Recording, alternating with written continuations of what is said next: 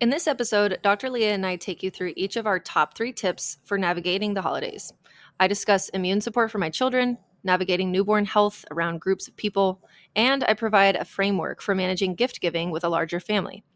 Dr. Leah then discusses her favorite substitutes if you have common food intolerances but still want to enjoy that delicious holiday food, a mindset shift for those who are trying to conceive and disappointed to not be pregnant during this time, and balancing the enjoyment of food with feeling good so that you can find more joy in your eating. This is our last episode of season 3, and we have a break coming up, so be sure to listen to the end to stay informed. Welcome to Healthy as a Mother, the podcast for becoming and being a mother, with your co-hosts, Dr. Leah Gordon and Dr. Morgan McDermott, 2 naturopathic doctors who get it. Each week, we teach you how to be the healthiest mother you can be, from fertility and preconception to pregnancy and birth prep, through postpartum and throughout motherhood, empowering you with the natural health guidance and education you're not getting elsewhere, so you can confidently navigate the broken system at large. The real, the raw, the untalked about. And remember, this information is not intended to diagnose, treat, or manage any disease. Always consult with your doctor before making any changes. All right, this is the last episode of season 3, and we are going to talk about our personal management strategies for various things that have to do with the holidays. So for me, I'm going to be talking about the ways that I support my kids with immune support, how to keep my newborn safe and healthy amongst, being around all these different people and family for holiday gatherings, but also not being anxious about it. And then how we do gifts in my family now is a bigger one and how we kind of manage it. And you, Dr. Leah, are going to talk about... Yeah, I'm going to talk about basically navigating food intolerances. This is a big thing in my family as we get together for the holidays. And then what it's like going through the holidays wanting to be pregnant and not being pregnant, and then how I'm kind of managing this balance between doing healthy things and staying healthy, but also not depriving myself and having joy and indulgence in certain ways. So how we find that balance. So it's going to be a fun episode. It really is all about balance too. And I think that this is something that's coming out more, at least that I'm seeing on social media, is people being a little bit less dogmatic about all of their health choices in a way that is balancing the stress of it. Yeah. And I think that is really wise because, as we know, if you are so stressed about these health choices all the time, is that blueberry organic? Is that thing, have any plastic in it, etc. That sort of a stress is actually probably more detrimental than the actual toxin would be to your system. So you need to be mindful and kind of integrate these methods into just your habits so that you don't have to think about them, so they don't take a lot of mental stress, so it's not a paralysis by analysis kind of thing or decision fatigue. But then really just be present, enjoy your life, YOLO. It's a fine balance. YOLO, but sort of. It's a whole time for another day. But I think the balance is huge. And I think the holidays are a great time to practice that because I think the people who hold very strict practices are very challenged during this time. And not to say that like the health practices that we do aren't good and healthy, but it's a great time to practice this principle of balance, which I actually teach in one of my courses called the Joyful Eating Formula, but it's kind of the way that I came across food intolerances and how to navigate that, which I can bring up. I'm going to talk about that in my segment. So let's get started.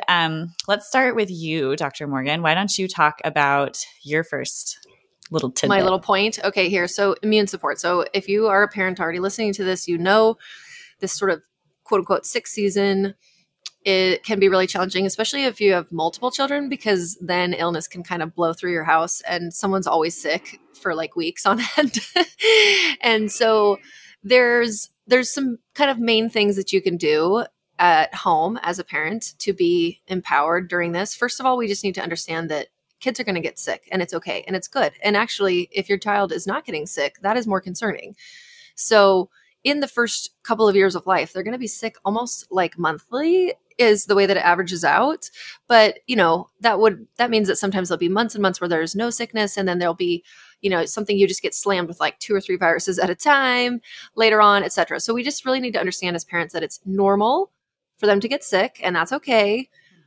It's actually good for them. We have this gland when we are kids, kind of in between our lungs area It's right underneath your sternum. It's called the thymus gland, and it only is there during adolescence, and it starts to atrophy as they get older, and then it's gone by puberty. And the thymus gland is where we're getting all of our maturation of our immune system and our immune cells. And it really needs input from the environment and from the area around us, and these viruses, bacteria, fungi, whatever it is, so that it can grow and develop and that we can have these lifelong immunities. So we need to be giving that stimulus. Not that you need to go find sickness, because of course it will find you. Go to a jump park. That's what you need to do. Go to a trampoline park and you'll find plenty of sickness for your child's whole life. Did you do that? Oops, I did that. So we just got monthly passes for our kids for the winter, and it's really fun to go. I love it. And I'm kind of just like, okay, like, what can I do? There is some stuff I can do. Like, so we always wash our hands afterwards, or like if they're going to eat a snack at the jump park, I have a little lavender essential oil based like hand sanitizer spray that I'll spray on their hands. But like, otherwise I try not to fuss about it that much, but this is again, that balance, right? So anyways, I think that in my first point here, what I want to say is we need to not think about that we are able to prevent sickness in our kids, because you're not, and you really don't even want to do that. So that being said, there's a lot of natural health things that you can use to support your child's well-being and their progression through the illness. I have an entire kind of webinar course. The way that it was recorded was as a webinar, but I've split it up now into a really easy, digestible, several video lesson course on natural cold and flu care remedies for children. And It actually is applicable from newborns up through, puberty. Beyond, you would basically just increase the dose. But I think the most of the people probably listening to this podcast have those little kids, right? And so I talk about my favorite homeopathic remedies, herbal remedies, nutraceuticals, supplements, home remedies that you can do using hydrotherapy, meaning the use of water in a therapeutic sense. I talk about how to use an otoscope, and a really easy little otoscope that you can get on Amazon so that you can look in your child's ear and decide, at least in a very rugged, rough way, is this like something that needs to go be seen by a pediatrician? Is this okay, etc.? If you think they have an ear infection, there's so much information in it, and it's really affordable. So if you're wanting more, I highly suggest it. I've gotten really good feedback. It's basically a dump of all of my favorite things. So yeah, it's so good. And this is there's so much to go into. You can't even explain in a podcast. That's why we make little courses. So definitely go check out her course. It's so valuable. Thanks. Yeah, that's on milkmedicine.com. So go check that out. But what I want to say is, I would say 3 things are my top, are a couple of things that I've learned along the way that are mind-blowingly effective for my children. So number 1 is wet socks. I talk about this again in the course, but I'll just outline it here really quickly. So wet socks is the idea of this is a hydrotherapy technique. You're putting cold, wet socks on your child's feet right before bed that are like little just cotton socks. And then you put normal dry wool socks on top of them, and they go to bed. And so now they're wearing these 2 pairs of socks. They go to sleep. This is like a gentle way to stimulate the vitality and, innate wisdom of the body to pump blood flow, because your body's going to try to dry the sock. So it's going to be pumping blood flow down to your feet. This can be helpful for if your child has head congestion or a headache as well, because it'll pull a lot of that extra fluid down towards the feet. But it also, in this same mechanism, it increases immune function in cells by sort of this flushing action. So that one, that's the very quick brief, but it is amazing. It's amazing. I am obsessed with wet socks. I use it myself all the time on my own self. I was going to say, I did this the other day. My husband was sick and I didn't want to get sick. So I did wet socks 3 nights in a row and I never got sick. And I guarantee it was from that. 100%. Anytime I'm feeling run down, I did it the other day. I had a clogged duct.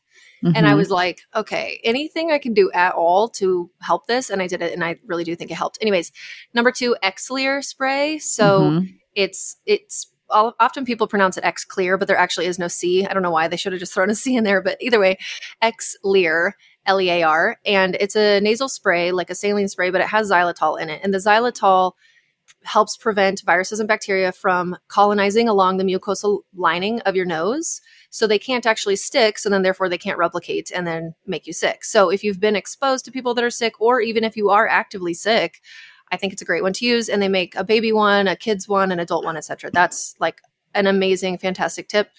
Number 3, last thing I'll say is homeopathic aconitum Napellus. We'll write all this down in the show notes.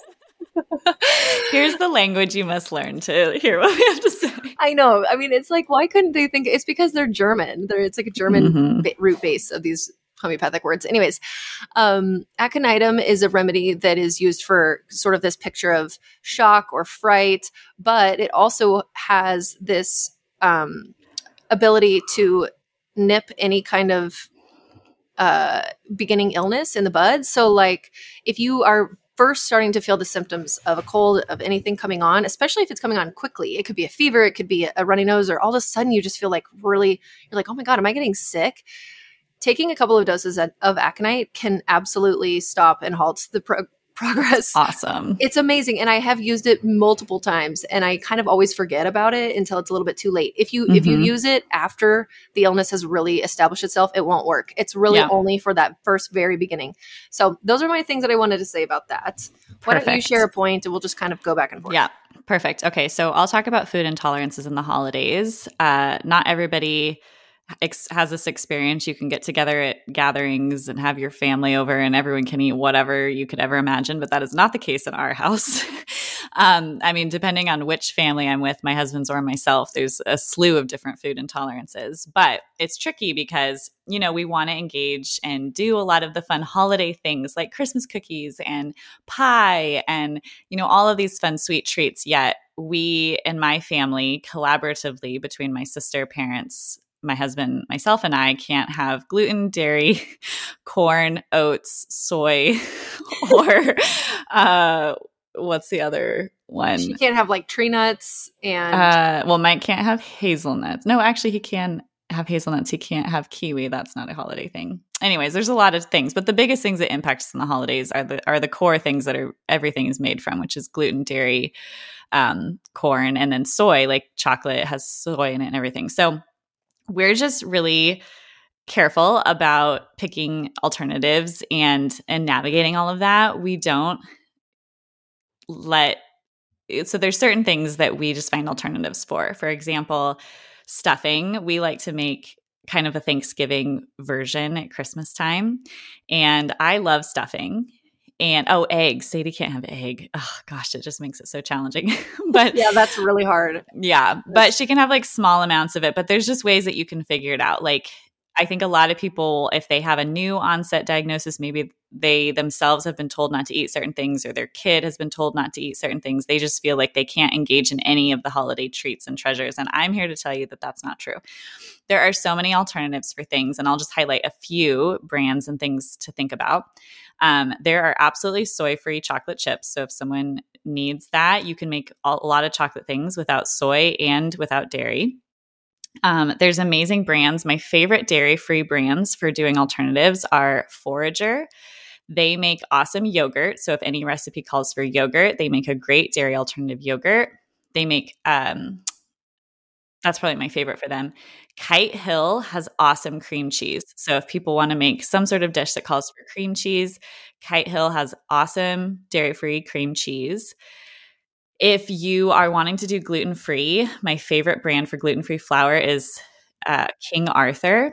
They make a wonderful 1-to-1 gluten-free flour. So if you are new to the gluten-free world and have heard a lot of things, there's a lot in the past with gluten-free baking that was just terrible, but they've really come a long way, and you can do a lot of recipes 1-for-1 substituting with these gluten-free flour substitutions.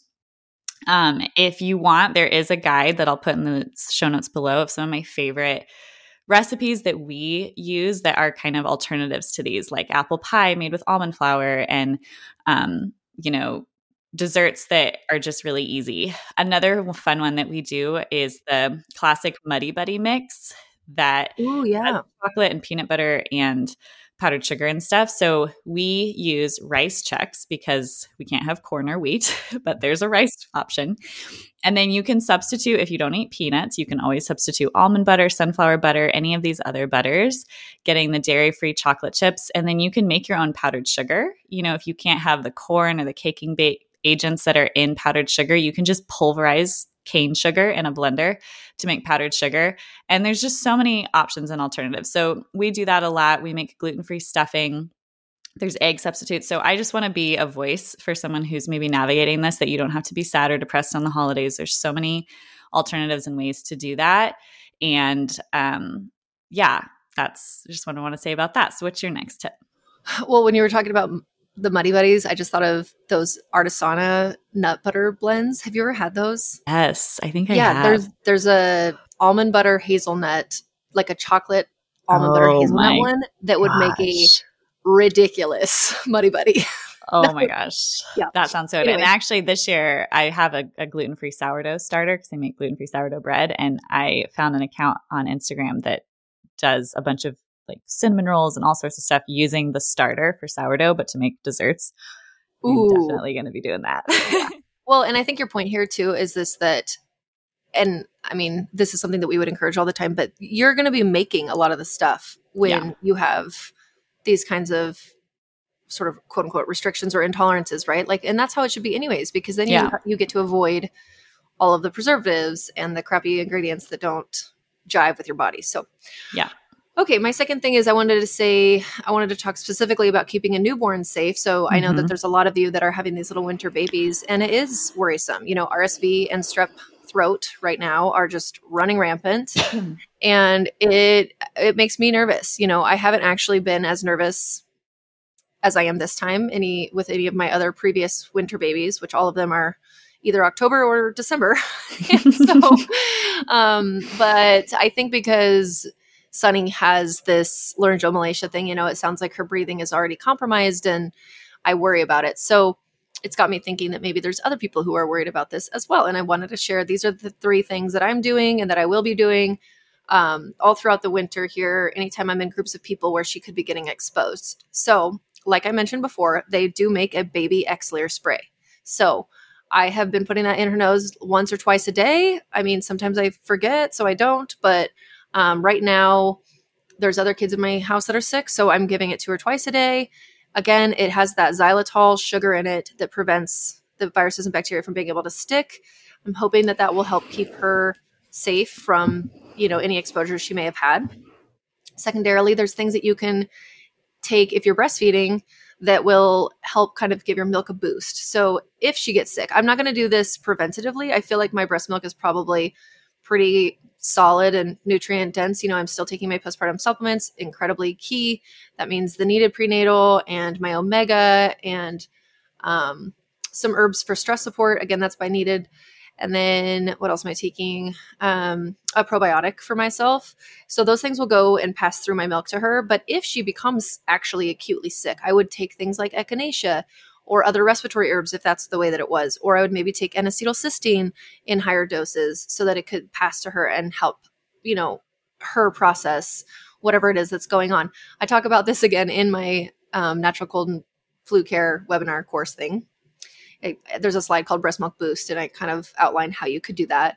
So I would be doing that if I need to. And then the third thing is baby wearing. This is your key, you guys. If you have to wear, or if you have to get on an airplane, or you're going to be at a Christmas party or anywhere in a group and you are worried about illness, or you're worried about people trying to touch your baby, talk to your baby, asking to hold your baby, and you don't really know how you're going to navigate that, especially if it's around family, just slap that baby in a carrier, cover their head with a little hood. If it's one of those carriers, like a buckle carrier that has a hood, and be, oh, sorry, the baby's sleeping. Oh yeah, she's so happy. She's so comfortable right here.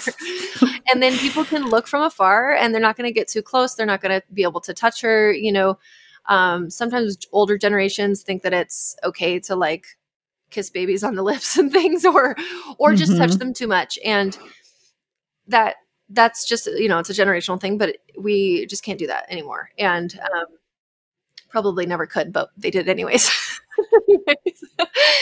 But we've solved all of the complex problems of the world. They were kissing people on the lips. The plague. Exactly.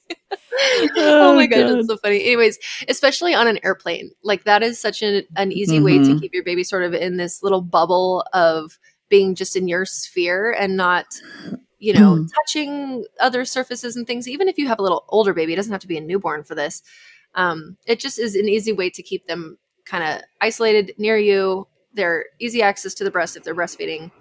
And then I guess a fourth little bonus one that I'd say is just having a couple of homeopathic remedies that you know about that can help with your child if they do get sick. So again, that aconitum, if they're starting to get something, you can give that. I really like belladonna as well, or even oscillating between belladonna and aconitum for fevers. Really quick little plug here, just to say it because I said it on my Instagram account the other day, and there was a couple of people who wrote me that they did not know this. If your baby under 3 months old spikes a fever, which a fever in a child is either a rectal temperature of 100.4 or above, or an armpit temperature, they say, of about like 99 or above, because the armpit is going to be less accurate. Although that one's kind of tricky because take it several times. If you really think if in the armpit it's like 100 or something, then yes, okay. If it's in the armpits 99.5, you might need to try an alternative method. But if your baby is spiking a fever, any of those temperatures that are considered a fever, and they're under 3 months, it's immediate. It's an emergency. You need to go to the hospital. You need to get them tested, because what we're ruling out here is meningitis, whether it's viral or bacterial, and it is really important. And this is near and dear to my heart because one of my friend's babies became really ill with viral meningitis when she was 3 weeks old last year. And, we were texting about it and trying to figure out like, what are we going to do? And she decided to go to the hospital, and she's so glad that she did. And it can feel when you're in this kind of natural world, there's no way I'm going, but you know what, like this is the time and the place. So I just have to say that I don't want to freak anybody out, but better safe than sorry.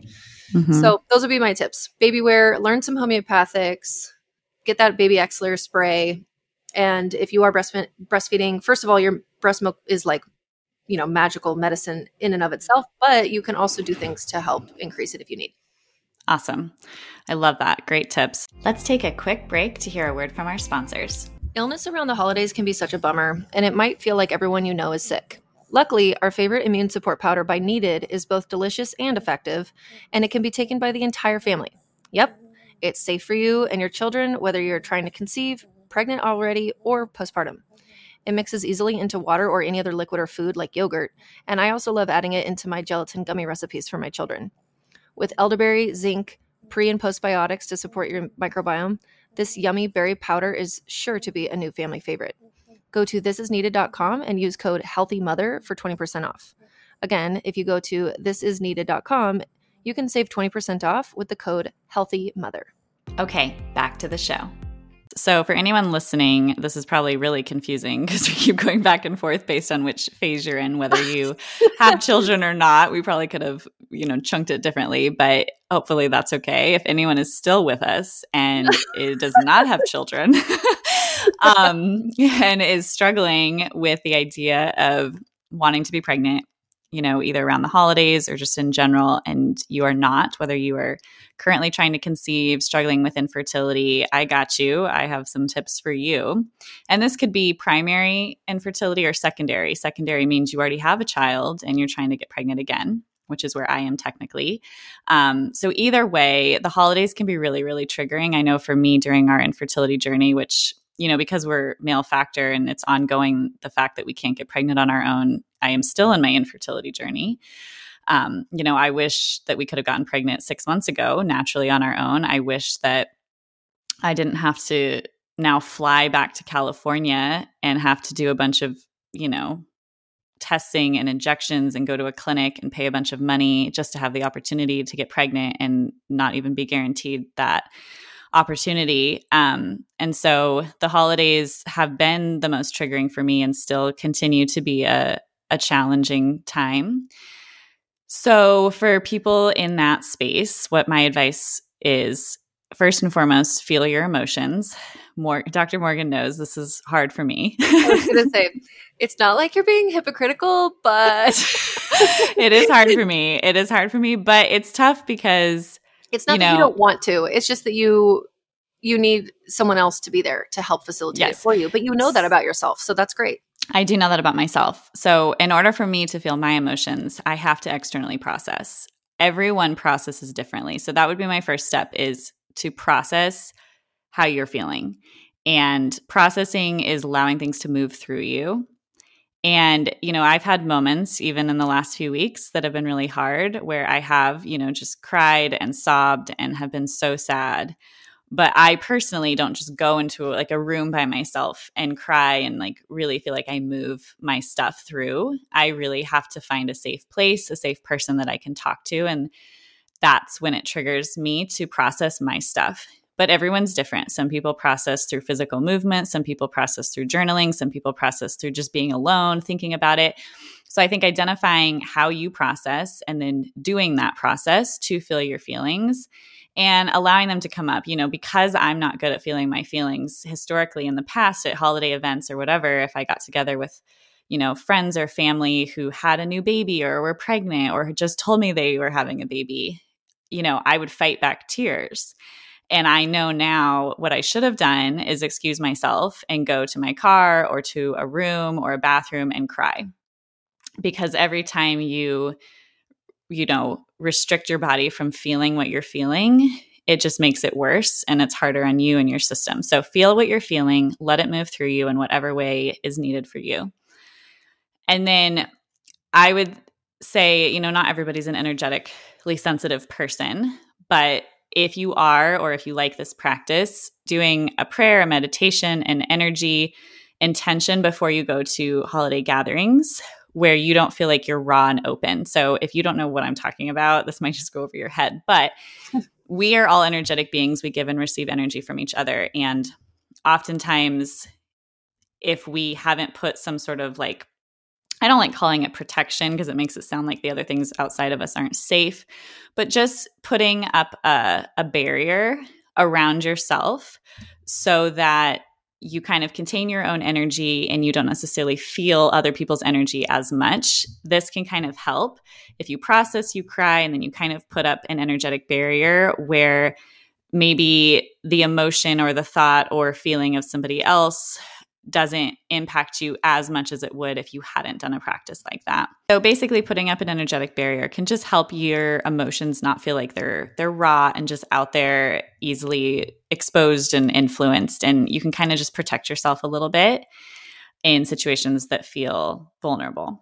And then the last thing is to just have a daily practice of gratitude for what you do have, which I know sounds hard to hear, but it can help shift perspective. So for example, for me, going through the holidays, it was always so sad when I didn't have a baby, when I wasn't pregnant.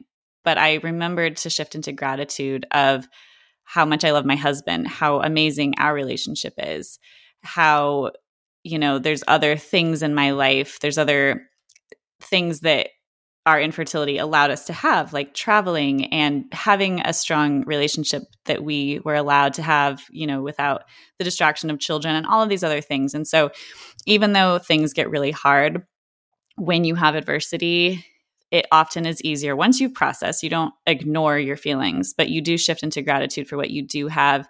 And you never know, like your sister who maybe just told you she's pregnant might not actually have a very good relationship with her partner, and you might actually be happier. You don't know. Not that like it's a comparison thing and you want to like be better or not, but you don't know what people's struggles are, even though it might seem on the outside that like, oh, they have this perfect life. Like count your blessings, because until you get into the depths of people's lives, you might not realize like maybe they got pregnant easily, but maybe they're struggling with some other thing that you don't know about that you aren't struggling with. So just something to keep in mind, and just remember that everyone's journey is their own.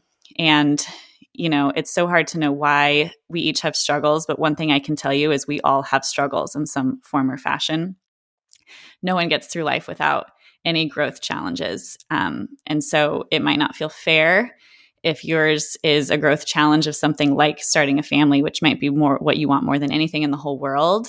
But just know that everyone's journey is their own, and, work through your feelings of jealousy or resentment or any of that with somebody, because they're valid and totally, okay and appropriate. But just know at the end of the day that we're all walking our own path in that regard. I love that. I think it's like the being able to zoom out to that 10,000-foot view. When you're in the weeds and you're feeling really like frustrated, exhausted, disappointed, whatever it is, to be able to kind of zoom out and be like, whoa, okay. Also, I will get through this, or like this will be over, or I won't always feel this low, this down, is really helpful for me, in a different kind of situation. But even just postpartum, have been times with this postpartum where I'm like, oh my gosh, and I just have to tell myself, I'm so happy that this baby's here. I'm so happy that, and knowing like I will get through these tough times, and same thing for this situation too. So thank you for sharing that. Yeah. Okay, my last point is about gifts and gift giving and how we kind of manage that, because when you have multiple children, it becomes like multi-$1,000 thing really quick. You're not mindful of it. Yeah, I bet. And we also have 2 birthdays in the early December. Oh my gosh. It's ridiculous. Don't get pregnant in March. Don't do it. I really highly 0 out of 10 recommend that. Maybe what is going to happen when they're older is that we'll be able to convince them to instead celebrate a half birthday in the summer and like go on a trip or something. But for right now, it's #broke December. But so what we try to follow anytime there's gifts is we follow that. You may have heard this cute little poem kind of thing. It's something that they want, something that they need, something to wear, and something to read. So want, need, wear, read. I love or that. Sometimes, yeah, it's really nice. It provides a framework, so you're not just going off the rails. It doesn't always mean that we only get one thing in each category. Sometimes, the want category, there's like 2 or 3 things, or sometimes the wear because they need more of the wearing, or like the need category sometimes can be ambiguous because like, well, what does that mean? Like last year, my older daughter needed like a new bed frame, so like that that's what we got her because it was kind of a bigger purchase. We got the cheapest one we possibly could, but we were still like, okay, man, on top of everything else, like this is, so we just framed it for her. Like, you're getting a big girl bed and as part of your Christmas gift. And she was absolutely stoked. She was just turned 4 and that was a huge deal for her. So you can kind of like frame some of these things that they need that you just have to buy anyways as gifts. Because kids are just, and it always is like this too, that the thing that you would never think was that cool ends up being their favorite thing. Like we've had this tradition with their birthdays where on the morning that they wake up on their birthday, we have our gifts that we're giving them out on our kitchen island with a big golden balloon of the number that they're turning. Cute. And I swear that foil balloon is the most exciting thing to screw all the other gifts. They don't care. The balloon is what they're like playing with forever and ever, anyways. So that's kind of just an idea for encouragement as you tack on kids into your family and you're trying to figure out what to do, and buying things that are, not just needlessly buying and needlessly consuming, but getting something that, and also I think it's valuable to show that clothing and books are on the same plane as toys. Like it is cool to get a book. It is cool to get some clothes, and usually if you live in a place with 4 seasons, then you'll need to be getting them the next size up with their winter clothing anyways. So if you can make it to Christmas, if you can kind of hold out, it's always a nice thing to be like, hey, this is a gift for you. It's something that they already needed, but you can, they're little kids. Like, I don't really know. So anyways, that's kind of how we plan it. It works well. And I wanted to share that because when I learned about it, I was like, holy crap, thank you. Yeah, that's great. I love that. I'm going to do that as well. Gosh, that's so fun. Okay. Yeah, it's sweet. It's sweet. Cool. All right. My last tip is for me, we are preparing for getting pregnant soon. So I'm in that very much season of like trying to conceive, quote unquote, but like we can't conceive naturally. We have to do IVF, but I'm still trying to be healthy and not go crazy during the holidays. And my sense of the holidays for me personally is all very much centered around food. If you can't tell, I love food, which is a big bummer that I and my family and everyone around me that's like close to me around the holidays is very restricted with food. But I'm a foodie. I love food. I love sharing in community that way. My family is very much like, let's make a fun dessert and watch Christmas movies type of people. Which isn't necessarily like the most fertility friendly practices. So like what do we do during the holidays? How am I going to navigate this? There's a principle that I kind of came up with when helping patients navigate finding out food intolerances initially. And I call it the joyful eating formula. And how it works is basically there's a way that certain treats, desserts, sugar, special food might be fun and delightful, but sometimes they don't make you feel very good. And sometimes people don't feel good from certain foods and practices because they actually like are reacting to them, like a food intolerance. Sometimes it's just, if you eat a pound of sugar, like you might not feel good no matter who you are. And so that whole, like, I feel so tired after eating Thanksgiving dinner. I feel like so bloated. I feel so like uncomfortable, or my joints are hurting. I feel puffy and inflamed. Like, these are the things that my family experiences around the holidays, just because we are more sensitive people. And so how do we navigate that? I shared already that we do try to choose healthier alternatives for desserts and, things like that. So I'm not just eating, a full on dairy and gluten pie. However, I practice this principle of what brings me joy. And when I get clear with myself of how do I feel if I eat 2 cookies, right? Like, let's say we've made healthy Christmas cookies or healthier Christmas cookies, without buttermilk. We made them some way that I can have them. You might think in your mind, oh, I'm going to eat 10 cookies, or you just want to keep eating cookies. But there's a point where you actually don't feel very good anymore. And there's this pendulum that swings from like having some nice enjoyment to I feel like crap. Yeah. And there's this, like, you check in with yourself all the time, like, what's going to bring me more joy? For me, let's say someone presents these cookies that we made. It's going to bring me more joy to have one of them, for sure, versus having 0. So I check in with myself, what's going to bring me more joy? But then from a health and a mental emotional perspective, I say, what's going to bring me more joy when I want to go reach for more? Am I going to have more joy having the 2 cookies that I enjoyed and not feeling bloated, puffy, having joint pain and all of that? Is it going to bring me more joy to eat 10 of them and feel that way? And I think when you approach it like that, in the sense that overindulging or choosing something that's maybe not as healthy actually doesn't make you have more joy.